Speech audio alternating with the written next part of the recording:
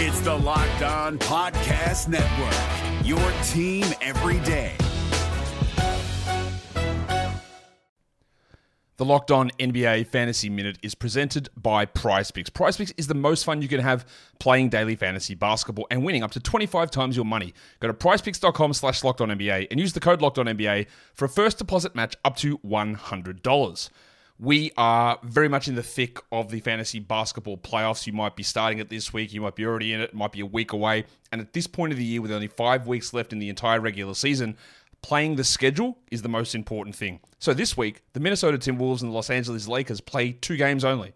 So any fringe players you have from those teams, even guys, yes, like Kyle Anderson replacing Karl Anthony Towns, that's not worth it with 2 games on. You need to be stacking extra games, and you need to be looking at the teams with 4 games. You need to be looking at teams with games early in the week and then switching them out for teams with more games later in the week. Get more games in, play the schedule, be cutthroat with injuries, and get players in to get yourself success for fantasy basketball. Jackson Gatlin here, host of the Monday edition Locked On NBA podcast. Every Monday, I cover the 3 biggest stories in the NBA with the local experts from Locked On. It's an awesome recap of the weekend of the NBA and a look at what's ahead. Mark your calendars on Monday to join me for Locked On NBA podcast, available on YouTube and wherever you get your podcasts. The Oklahoma City Thunder fell to the Sacramento Kings in the in-season tournament. What went wrong for OKC in this game? What were the rotations like for the Thunder? And how can they course correct after tonight? All coming up on today's Locked On Thunder podcast. You are Locked On Thunder, your daily Oklahoma City Thunder podcast. Part of the Locked On Podcast Network, your team every day.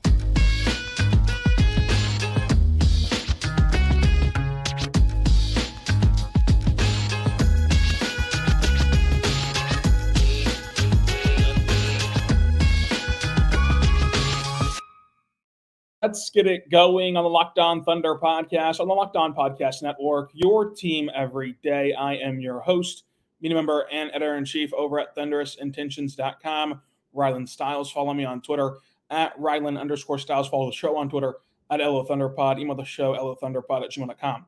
On today's show, we're going to dive into the Oklahoma City Thunder falling to the Sacramento Kings. What went wrong in this game? Episode number 6 of the week. So a bit of a shorter one. We're going to, of course, be back after the Suns game on Sunday to recap that game as well. But in this game, the Thunder faced off with the Kings, and the Kings did not have De'Aaron Fox, and the Kings are in the midst of a really bad stretch of basketball where they've lost, to the Rockets twice, and they just did not look good to this point without De'Aaron Fox.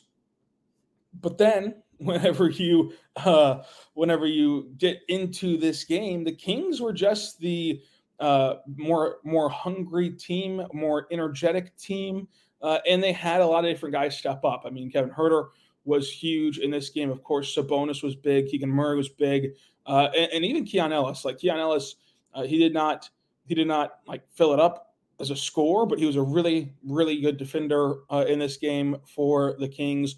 Malik Monk was really big for them. They came into this game struggling a lot and really just not like having the identity that they needed to after losing Fox with the injury. But tonight they got back on track and they were able to beat the Thunder. And I think that part of that was because the Thunder just did not match their energy and did not match that kind of effort level in the beginning portion of the game. And then whenever you don't come out of the gate matching the energy level, it's hard to get back to that. It's hard to go and equal it out, right? It's hard to play catch up in that category. So for OKC, this was a game where, look, I thought that there'd be no issue. So I was wrong on this one. I thought there was going to be no issue with in-season tournament games. I thought they'd be really excited about it.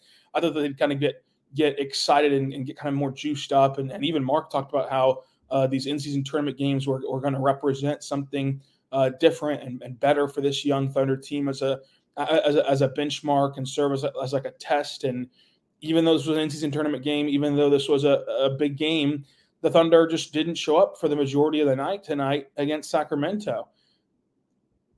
And it's tough because in the grand scheme of things, right, you had the opportunity to get your first win in the Western Conference, your first win in pool play of the in-season tournament game. But more importantly, this is a very good Western Conference team. And whenever Fox is healthy, they're going to get back on track. And whenever they get back on track, they're going to end up being a good team. They were a top 4 team last year in the West. And they have an incredible home court advantage. So you had the opportunity to go steal one in Sacramento. And we see how important stealing games are. And we know that the standings are going to be separated by less than a game all the way through. It's going to be a wild standings finish and a wild standings kind of separator between seeds and who's in and who's out of even the play-in, much less the playoffs. And you could have got a big win and stolen one in Sacramento whenever you were presented a really good opportunity. And so it's tough because, right, we put a lot of focus on the games back and everything in March, but if you're one game back in March, this one game could have been in November as well that you picked up the game, and they just did not play up to that standard and up to the focus of trying to beat Sacramento, especially taking advantage of De'Aaron Fox not playing. And then you look at the schedule coming up, and it gets even harder, right? The schedule is in the midst of a really tough stretch for OKC. So they've already played the Warriors in their first in-season tournament game. They played the Hawks and the Cavs, and they were able to get 2 wins there. Then they lost to the Kings. Now you play the Suns on Sunday. That's the conclusion of your first 10 games of this season. And so you're hoping to knock off the Suns, but that's going to be a tall task on the road on Sunday. Then you come back home for one game against Victor Wembanyama and the Spurs, who do not die. Like, the Spurs are not a rollover team, even though on paper they're not the most talented team. They're not going to just roll over. You've seen them put up a great fight against those Suns, against other good teams in the NBA. So this is going to be a very tough stretch where the Thunder are going to have to figure out how to kick it back in gear effort-wise and energy-wise and try to just play better than they played in this one. But I thought mainly it was about kind of that effort and energy, because ultimately when you go and watch it, a lot of the times whenever stuff didn't work tonight against Sacramento, the process was fine. They missed a couple open threes, wide open threes. They missed a couple shots around the rim where typically you're going to make. And it was just a tough night to have nobody besides Shea have it. Nobody besides Shea have a really excellent game. And Josh Giddey was a more efficient scorer in this one. He scored at a 60% clip, and he messed up a couple drives. But ultimately, you look at his game, 6 for 10 in this game, and he was kind of did a floater that kind of shied away. So that was one of his misses. Another one of his misses where it was whenever he picked up his ball, the ball too soon. It was a little bit too far out from the basket and had to try to score a layup over Keon Ellis, and it just did not work out. There's another one of his misses. But even with those, he scored at a 60% clip from the floor and scored 13 points, 4 rebounds, 5 assists, 4 turnovers though. So it's the turnover issue, it's the rebounding issue where you're used to seeing Josh Giddey get really high up there in rebound numbers, especially for a guard. And tonight, nobody had double-digit rebounds, and the turnovers were a bit of an issue for OKC. They turned the ball over 16 times, whereas the Kings turned it over 17 times. But the Kings were able to clean up the glass and have a much better night cleaning up the glass, 52 rebounds to 38. So not much you can do. You're not going to win many games like that. And when you look up and down this ledger, there's not many games that you want to truly highlight. I think that Chet Holmgren was better than his box score shows, but it was a very tough matchup. Sabonis is a tough matchup because of the ways that he is able to score and the ways he's able to defend. But ultimately, I thought Chet was pretty good in this one. J-Dub, he had some nice defensive moments, and then he was able to just score outside of not having the 3 ball working. He was able to score inside the arc.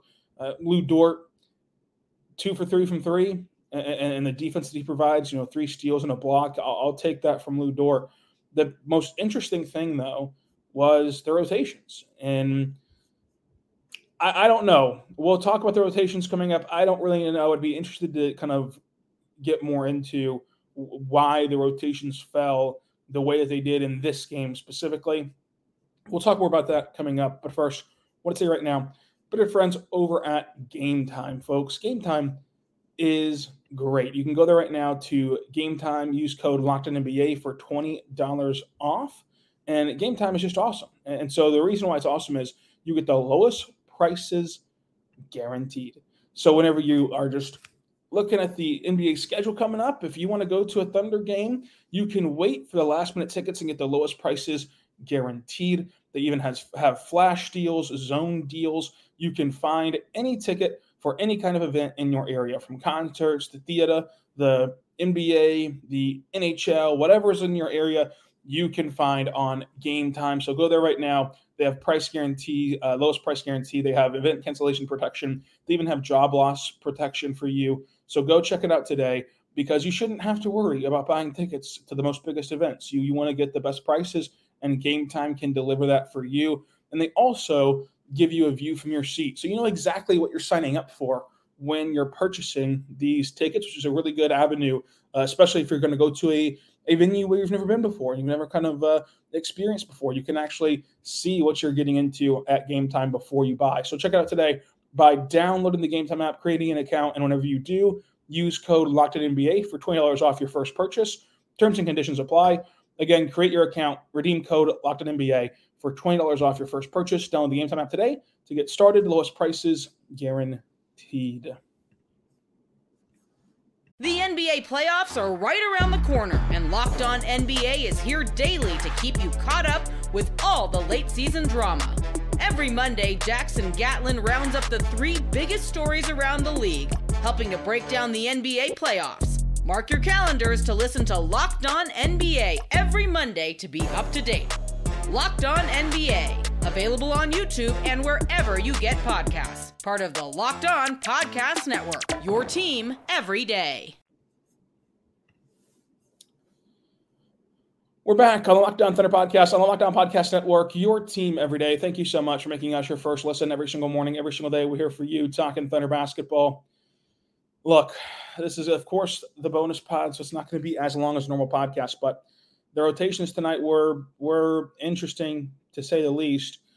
Lindy Waters had 19 minutes, and I think that Lindy Waters, in general, was like an overblown portion of this, but what's not an overblown portion of this is Wiggins getting a DNP. Like Lindy Waters, okay, played. Let's address Lindy Waters first, because a lot of you are very upset with Lindy Waters' minutes.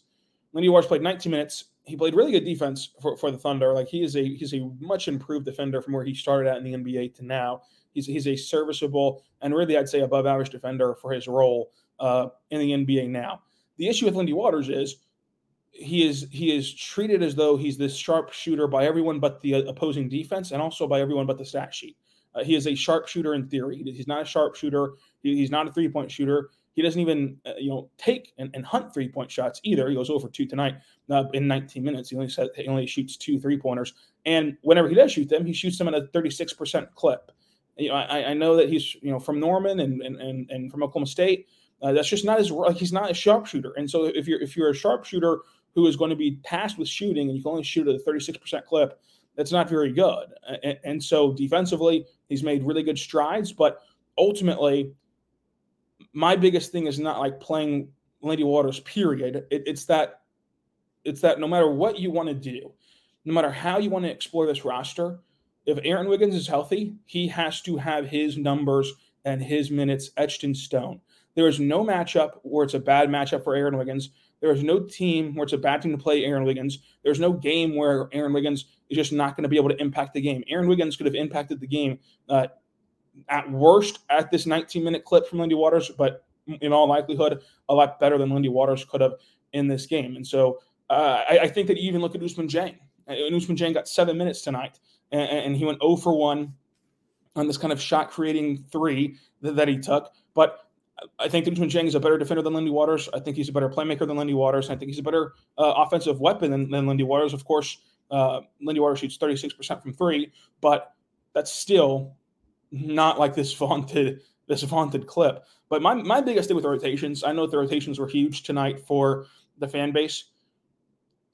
Starting five, of course, you're going to have your starting five that they're going to play. Aaron Wiggins has to play. Every single night that he is healthy, he has to play a sizable amount off the bench. Kenrich Williams, whenever he's healthy, has to play every single night a sizable amount off the bench. Cason Wallace, every single night that he is healthy, he has to play a sizable amount off the bench. Isaiah Joe, every single night that he is healthy, he has to play off the bench. Now, past that, you can get into some funky town territory where maybe it's a really good J Will matchup. Maybe it's a really good Usman matchup. Maybe it's a really good maybe you think Lindy Waters can help, right? Past that, but you have to lock in Aaron Wiggins. Like Aaron Wiggins cannot get a DNP-CD game. The days of exploring the roster to the point where Aaron Wiggins doesn't play is over to me. I mean, that is the one thing where I will gripe with what is happening, because we've explored the roster pretty well in Oklahoma City, right? You've seen the Thunder explore this roster, and at every turn that we've explored the roster that the company line has been, Wiggins has proven to be one of the best players on the roster. And so at some point, you've got to play him. Now, I'm not upset about anyone else's DNP-CD because I can at least understand it, right? So let's take those DNPs real quick before we cycle back to Wiggins and Lindy. So Micic DNP-CD. I know people are upset about that. Every time Bertans gets a DNP-CD, the elder crowd is upset about that because of him. He's a veteran, gets paid a lot, and he can shoot. Look, the Thunder limited the Kings to 105 points tonight. There is no way in the world that the Thunder could have limited the Kings to 105 points tonight if you play Bertans, if you play Micic. And so when the Thunder didn't have it offensively and they were not executing well on that end of the floor, they could at least hang their hat on they were playing good defense, and it was limiting the Kings. In the modern NBA, to hold you to 105, that's a really good night. And you cannot do that with Micic. You cannot do that with Bertans. They are just not there defensively. And Micic himself has stated he is not a good defender in the NBA. He is adjusting to how they play defense here and how to find out, how to carve out a role for himself on the defensive end, because it's just not it right now for him defensively. So those two DNP-CDs, I get. I'm not gonna gripe with those. Alexei Pokusevski, I would imagine he's not ramped up yet from that injury. I would imagine that, if you're not going to play him, though, you're going to send him to the Blue whenever they return home this upcoming week on Monday and Wednesday. But when you look at the rotations, I personally just do not understand how Wiggins is not a lock in that rotation. He provides whatever you think Lindy Waters provides, he provides it and more. And it's no offense to Lindy Waters, but Lindy Waters plays the exact same way in the G League that he plays in the NBA. So there is no element where you saw Lindy Waters do something somewhere else and thought, maybe this will translate. And there's no real element of development for Lindy Waters.